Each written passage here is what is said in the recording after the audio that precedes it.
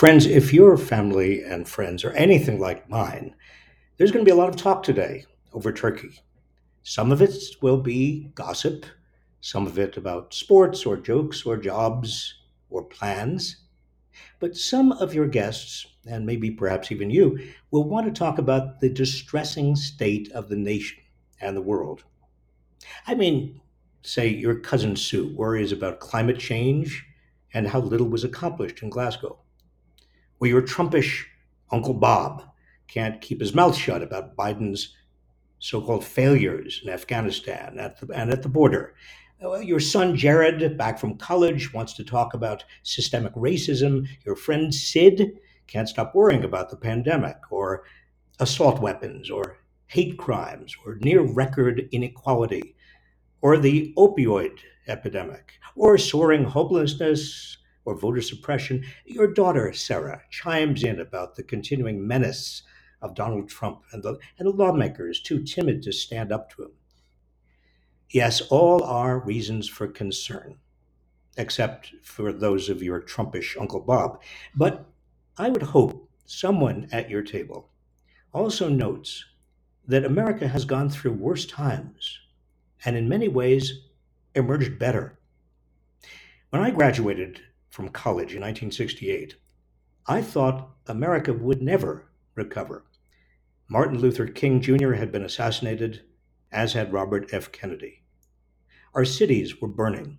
Tens of thousands of young Americans, including several of my friends, were being ordered to Vietnam to fight an unwinnable and unjust war that ultimately claimed over 58,000 American lives and the lives of over 3 million Vietnamese.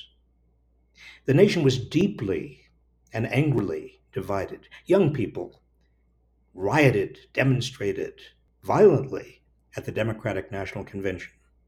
And then in November of that year, Richard Nixon was elected president. But we did recover. We enacted the Environmental Protection Act.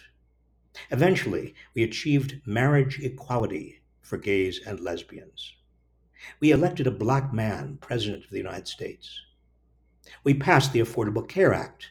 In 2018, we elected a record number of women, people of color, and LGBTQ representatives to Congress, including the first Muslim women. 18 states raised their minimum wages. In 2020, Trump was sent packing, and Democrats took over the Senate and the House. COVID has been a horror, but Congress created a safety net that prevented millions from falling into deep poverty because of it. More than 70% of us are now vaccinated against it.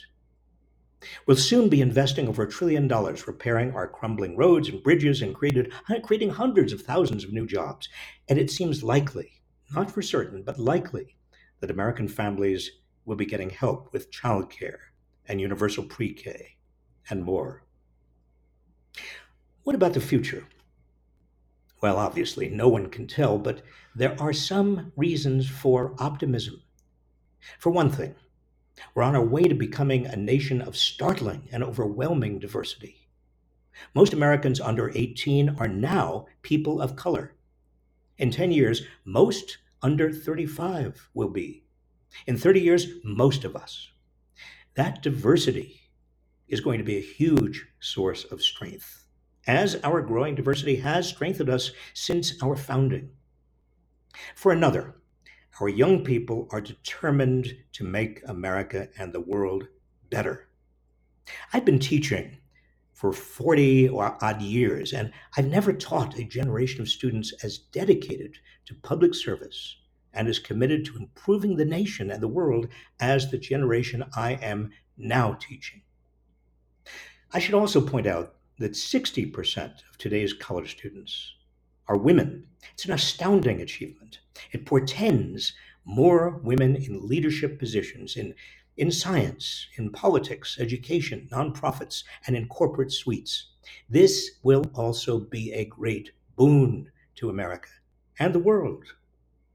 I'm not a technophile by any stretch of the imagination, but I can't help being impressed by what science and technology are accomplishing, such as the COVID vaccines that have saved countless lives, and solar and wind energy sources that are rapidly replacing carbon fuels.